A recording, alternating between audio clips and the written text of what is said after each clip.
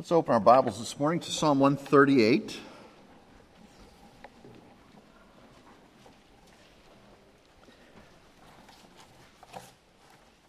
Now, if you look at the upcoming schedule, you'll notice that this year we have an Ash Wednesday service scheduled. Now, for many of us, we think of Ash Wednesday as purely something from Roman Catholicism or maybe the Anglicans. But the Ash Wednesday is really about repentance and preparing our hearts for the joy that comes at Easter. And next week I'll have kind of an information sheet for you to sum up what the service is about theologically speaking. It's a service to worship the Lord, but it's a service also to understand our sin. Will we do the ashes and everything? If you want to have ashes on your head, we will have that opportunity. It's called the imposition of ashes. You don't have to. It's like whenever we wash feet, you don't have to take your shoes off and have your feet washed.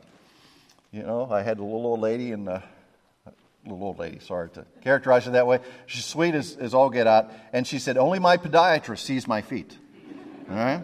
And we were halfway through the service in Wilmington. She was taking off her shoes. Okay, she was ready for it. She was ready.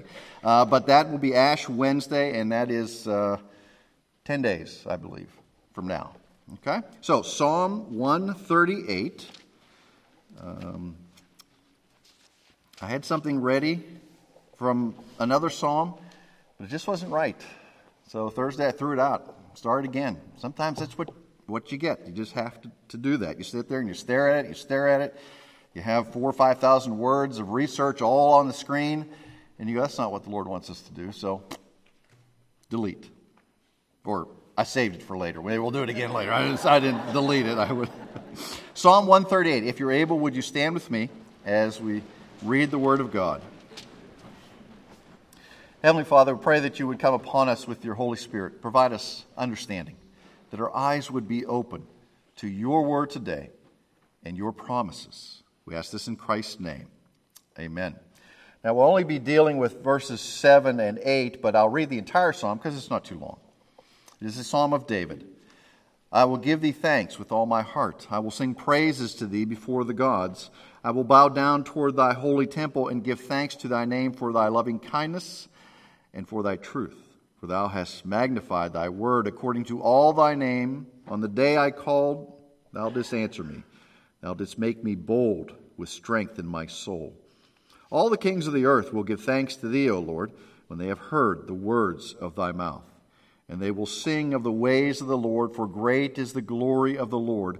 And for though the Lord is exalted, yet he regards the lowly. But the haughty he knows from afar. Though I walk in the midst of trouble, thou wilt revive me. Thou wilt stretch forth thy hand against the wrath of my enemies. Thy right hand will save me. The Lord will accomplish what concerns me. Thy loving kindness, O Lord, is everlasting. Do not forsake the works of thy hands. This is God's inspired word for us today. So please be seated. Now the psalm falls into three sections pretty easily. Verse 1, 2, and 3. David's in trouble. Well, that's no great shock to us because David is often in trouble in the Psalms, and he cries out to the Lord because the Lord is his deliverance. The Lord has ordered his days and gotten him where he needs to be, but sometimes David is off in trouble, so he remembers that I'm in the hand of the Lord, and the Lord will take care of me. And then the 4, 5, and 6 is really about the call to all the earth. All the kings of the earth, all the rulers of the earth are charged with worshiping God. All the kings of the earth will give thanks. They will sing of the ways of the Lord, for great is his glory. It's a challenge almost from David to say, hey, rest of the world, get your stuff together. Realize who it is that has given you everything that you have. That is the God who needs to be worshipped. And then this last section, 7 and 8, really, David's in trouble again. But David is back, in a sense, to the present, though I walk in the midst of trouble. So this is what's going on presently in his life and the things that he is struggling. He says, though I'm in the midst of trouble, you will revive me. You will stretch forth your hand in wrath against my enemies. Now, this is something that is always a struggle, and this is kind of off what we're dealing with. But the Psalms, the precatory Psalms, there are plenty of instances in the Psalms where David asks the Lord to come and destroy his enemies. Okay, he flat out says, Lord, come and crush the enemies. And he doesn't make any bones about it. He comes straight off and says, Lord, he's praying for their destruction. Should we pray for the destruction of God's enemies? Well, we got the chorus ready for it. You know, and understand, sooner or later, the enemies of God will fall. They will either have a complete change of heart and will become His children. Like, remember, there was a day when each of us were enemies of the Lord. You say, enemies of the Lord? I was never an enemy of the Lord. Well, you weren't a believer, so you were an enemy of the Lord. And then He changed your life. And everything about you was now different. Your name was different. You had a name called Christian. Your eternal address was different. Now your inheritance is different. All of these things were different. You were an enemy once. We pray for their salvation. But if it is the Lord's will that they will not be saved, then they will be destroyed. I mean, that's very clear in Scripture. And do we pray for that? Well, just be careful we don't have you on an enemies list. Okay? He goes into pray. Okay, so that's, sorry, as an aside, but that's what we deal with. And there are many Psalms like that, called the precatory Psalms. Many Psalms where David prays the wrath of God down upon his enemies. All right, so Calvin, let me read a little bit from John Calvin. He says the Psalms provide an expression for every part of Christian experience. Every part of experiencing the Christian life, the Psalms give us something. So you're saying, I just don't know what to pray. Go to the Psalms. I don't know what the Lord is doing. Go to the Psalms. They are there for us. Those types of experiences, those types of expressions that we are to have to the Lord. Because David, he's not writing some great theological treatise when he writes these things. He's writing out of the anguish of his heart. He is pouring out his life. He says, Lord, the people trying to kill me. Come and help me. Lord, I'm struggling here terribly. I don't know what to do. Come and help me. Lord, I see what you have done, and I give you thanks and I give you praise for all of these things. This is what goes on in the Psalms. Now, David is writing, long before the birth of Christ. And here we are. We are on the other side of the birth of Christ. We are on the other side of His perfect life, of His miracles. We are on the other side of the sacrificial death, the atoning death of Christ, His death on the cross, His resurrection, His ascension, the coming of the Holy Spirit. How much more should we understand the Lord than David? Now just think about that for a moment. David understood the promises. He understood that he was called. He came from the line of the covenant, but he did not understand the things of Christ. The Holy Spirit had not come and filled him in the same way that it comes and fills us. So when we look at these things that David writes, the question for us is, how much more should we know? And how much of a greater understanding of the Lord should we have than what David had? Yes, he was a man after God's own heart. But as we know, and David was just as fallible as the rest of us. So let's look and see the promises of the Lord in this psalm, and particularly verses 7 and 8, and how we are to live with these. Now, verses 7 and 8, David, as I said, is back in the first person. He says, I walk, I give thanks, okay?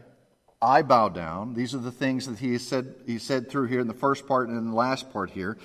He says, these are the things that are happening to him. But there's also the promises that he finds from the Lord. I walk in the midst of trouble, you'll revive me.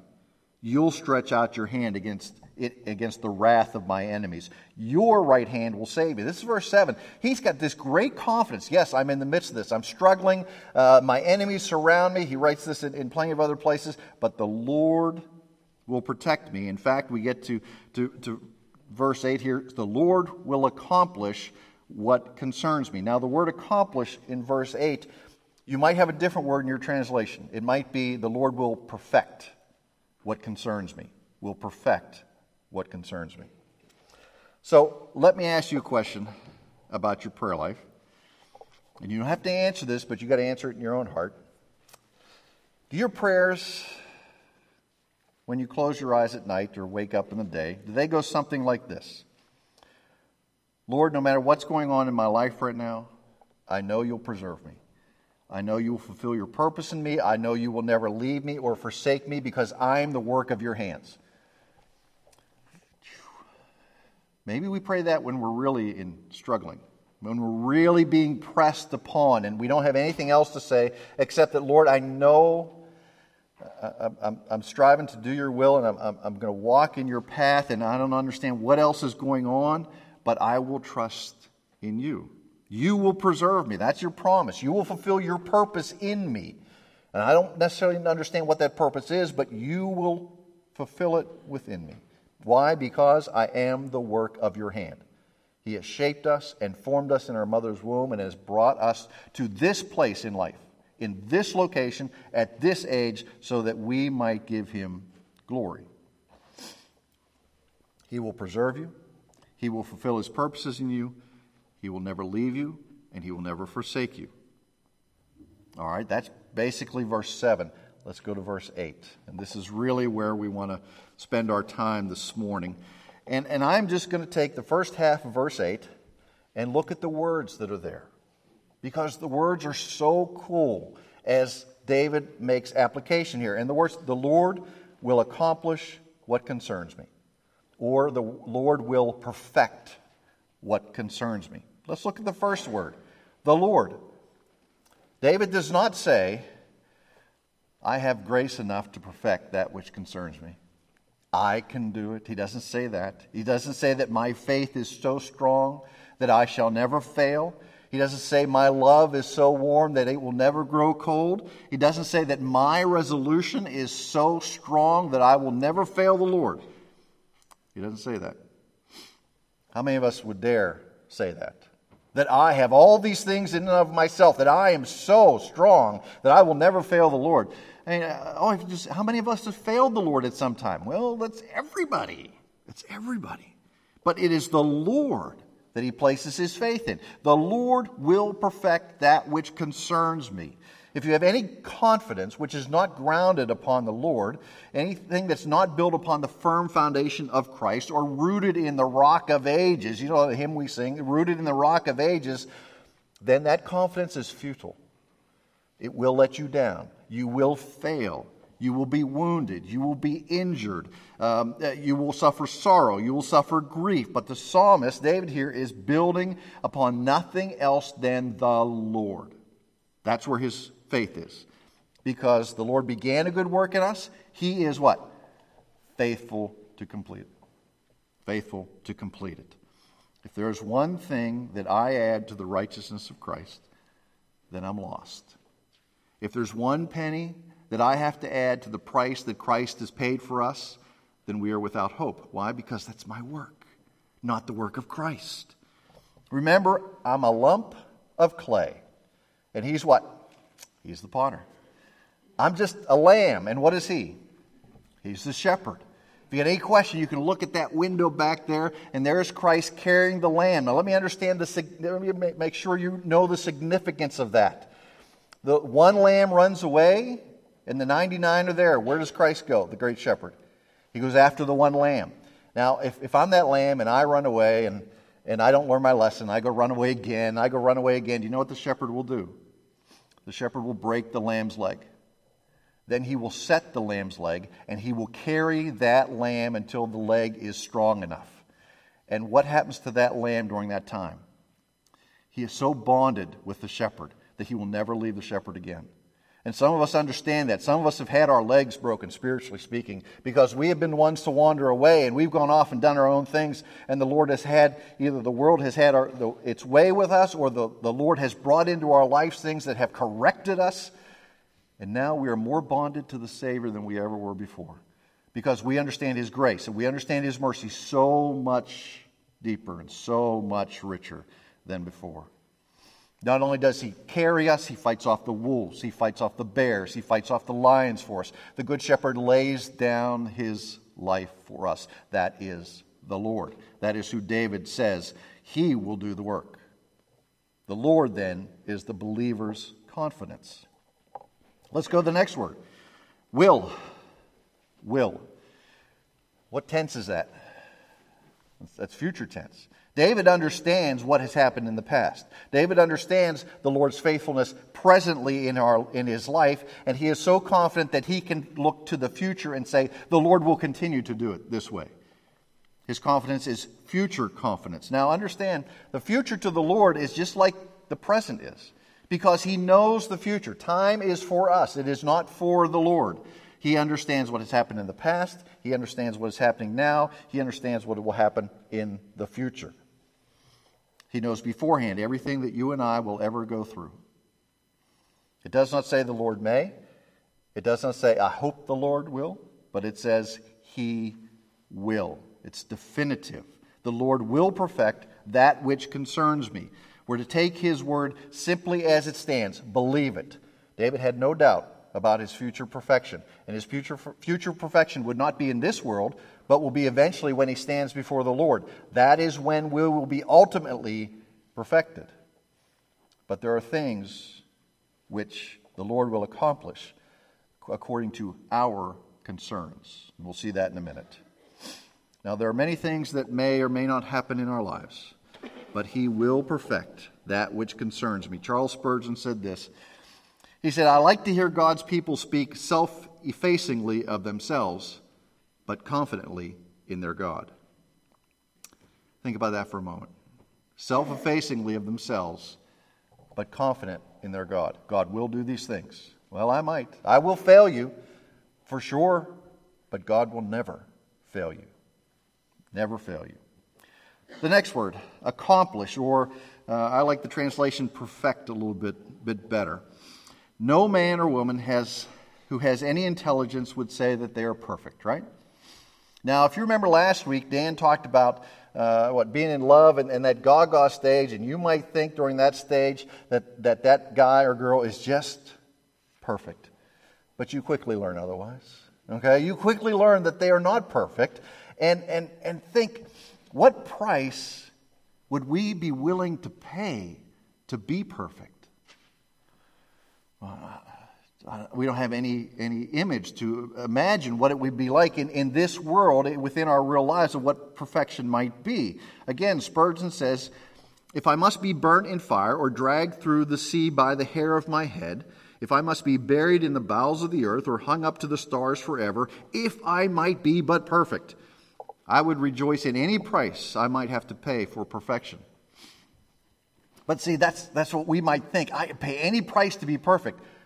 But yet the perfect has come and paid the price for us. The perfect being Christ.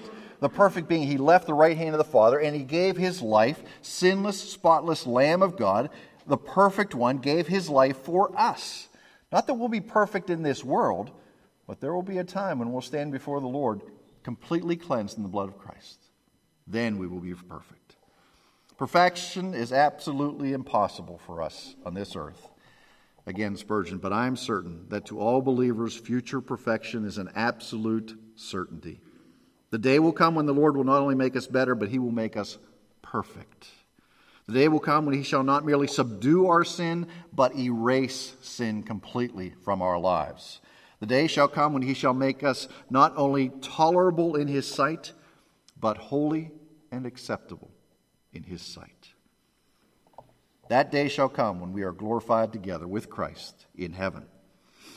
Now, next word.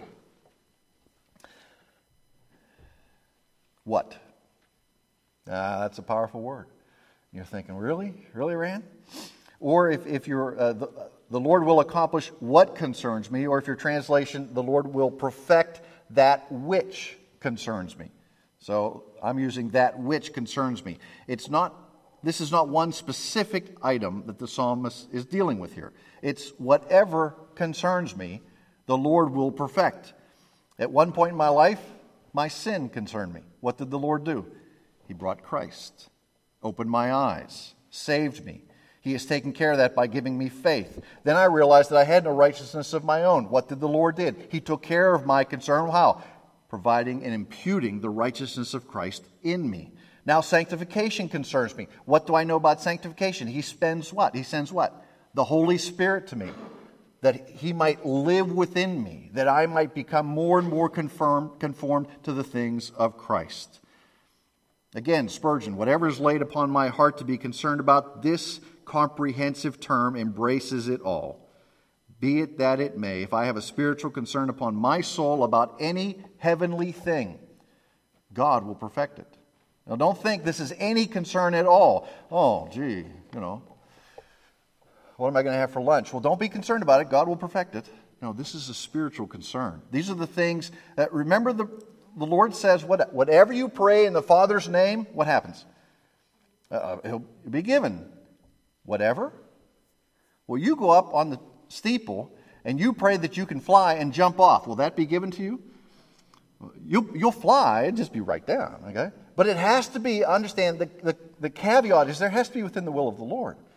If this is within the will of the Lord, He will provide it for you. And understand, that does not mean we have to pray only small. Man, we can pray big. We can pray for the Lord to do great and marvelous things in our lives. If that is His will, it will happen. And we'll just stand back and scratch our head and go, well, that couldn't be me. Had to be the Lord. Because I couldn't have done that. The last word. Me. All God's people shall persevere. It's one of the standards of the Reformed faith. We believe in the perseverance of the saints. The saints will persevere because God will preserve them. All of the saints shall persevere. Now, we've seen that, we go, oh, okay, that's great. It's kind of like saying the national debt is $17 trillion. Do you even know what $17 trillion looks like? It really has no impact on my life. I say that's bad, okay? I can come up and say that's bad. Yes, I know one day it will come and impact my life when they come and confiscate everything that I own. I don't know what they'll do. But really, $17 trillion, what does that mean? It means nothing to me. But I have a mortgage, and I have to pay that mortgage every month. Really, Judy writes the check. But that concerns me. Okay? So when we come to this psalm and we see these words, it's not that the Lord will accomplish whatever concerns all of His people. It's whatever concerns who? Me and you. When you have a spiritual concern, when you have a thing that is within the will of the Lord and you take it to Him and it is a concern of your heart, He will perfect it. He will accomplish it. The Lord will perfect that which concerns me. One person, one believer. Out of the billions and billions of believers, the Lord is concerned with what's on my heart. He is concerned with my prayer. He is concerned with the struggles that I have in my individual life. There are many people who are contented with having a group experience. Oh, I come to church and it's great. Okay, I'm part of the unwashed masses and I'm involved in church, and the Lord, He's just going to take us all and it's going to be great. But the Lord says, I know your name. I know the hairs on your head. I know the words before you say them. I know what is a concern to you, and I will perfect that. I will perfect that. Spurgeon says, what is all the bread in the world unless I myself feed on it? You say, oh, God gives us grace for everything. He gives Randy grace. He gives you grace. He gives you grace. He will sustain you in the darkest hour. Why? Because He knows you. He created you. You are precious to Him. And what is the ground for this confidence? Look at this right after that in verse 8. Thy loving kindness, O Lord, is everlasting. His mercy endures forever. The believer is sure he will be saved. Why? Because of our merits? No. Because of my own strength? No. Because I have something within me that attracts the Lord to me? Well, of course not. He shall be perfected because of God's mercy. God loves to be merciful. Don't think that, oh, God just is a wrathful God. He just loves to crush sin. He loves to be merciful. He loves to be gracious to those who are His. Do we not begin at the cross? This is Spurgeon again. And when we have climbed over so high, is it not the cross at which we end? I know my pilgrimage shall never end to my heart's content, till at his cross again I cast my wreath and lay my honors down. My sins I laid there, and all else that he has given me I would lay there too. You began there, and your watchword is the cross. While yet the hosts are preparing for battle, it is the cross. And you have fought the fight, and your sword is red with blood, and your head is crowned with triumph. And what is the watchword now? It is still the cross. That which is our strength in battle is our boast in victory. Mercy must be the theme of our song here, and mercy which endures forever must be the subject of our sonnets in paradise. What is the basis for these promises? It is God's character, it is God's love, it is God's mercy. And how do we see that demonstrated to us? It is in the cross. Nothing in my hand I bring, but what? To the cross I cling. Nothing. What did I bring in my hands to the cross? Nothing. What is my only hope of salvation? It is the cross. The sole cause then of salvation is the mercy of God demonstrated to us in Jesus Christ. God does not look at whether we're good or whether we're bad. He knows that we're bad. He doesn't save you because of anything in yourself. He saves you because he pleases to do so. It is his goodwill, and he loves to be merciful. So all of this, elders, deacons, what is your concern? If your concern is really the spiritual life and health of this congregation, then the Lord will perfect it. If it is your prayer that this congregation grow in the things of Christ, that they come to love the Word of God, then he will perfect that concern in your life. If your desire is to see the things of Christ proclaimed in the lives of each member of this congregation, the Lord will perfect it, because those are godly concerns. Those are concerns at the core of God's heart, so to speak. They are fitting for those who are called to serve. But they can't be concerns just of those people who are down here. They have to be the concern of every member of this congregation, that the things of Christ be proclaimed first and foremost, that the things of Christ be exalted, that the works of the kingdom go forward. The words from each of our lips and the thoughts of each of our minds must be the glory of Christ. If that is so, then the Lord will perfect it. Let's pray.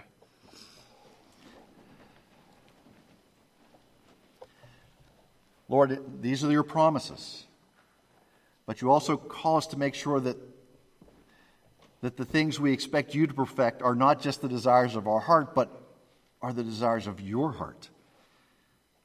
Conform us, Lord, to the things of your word.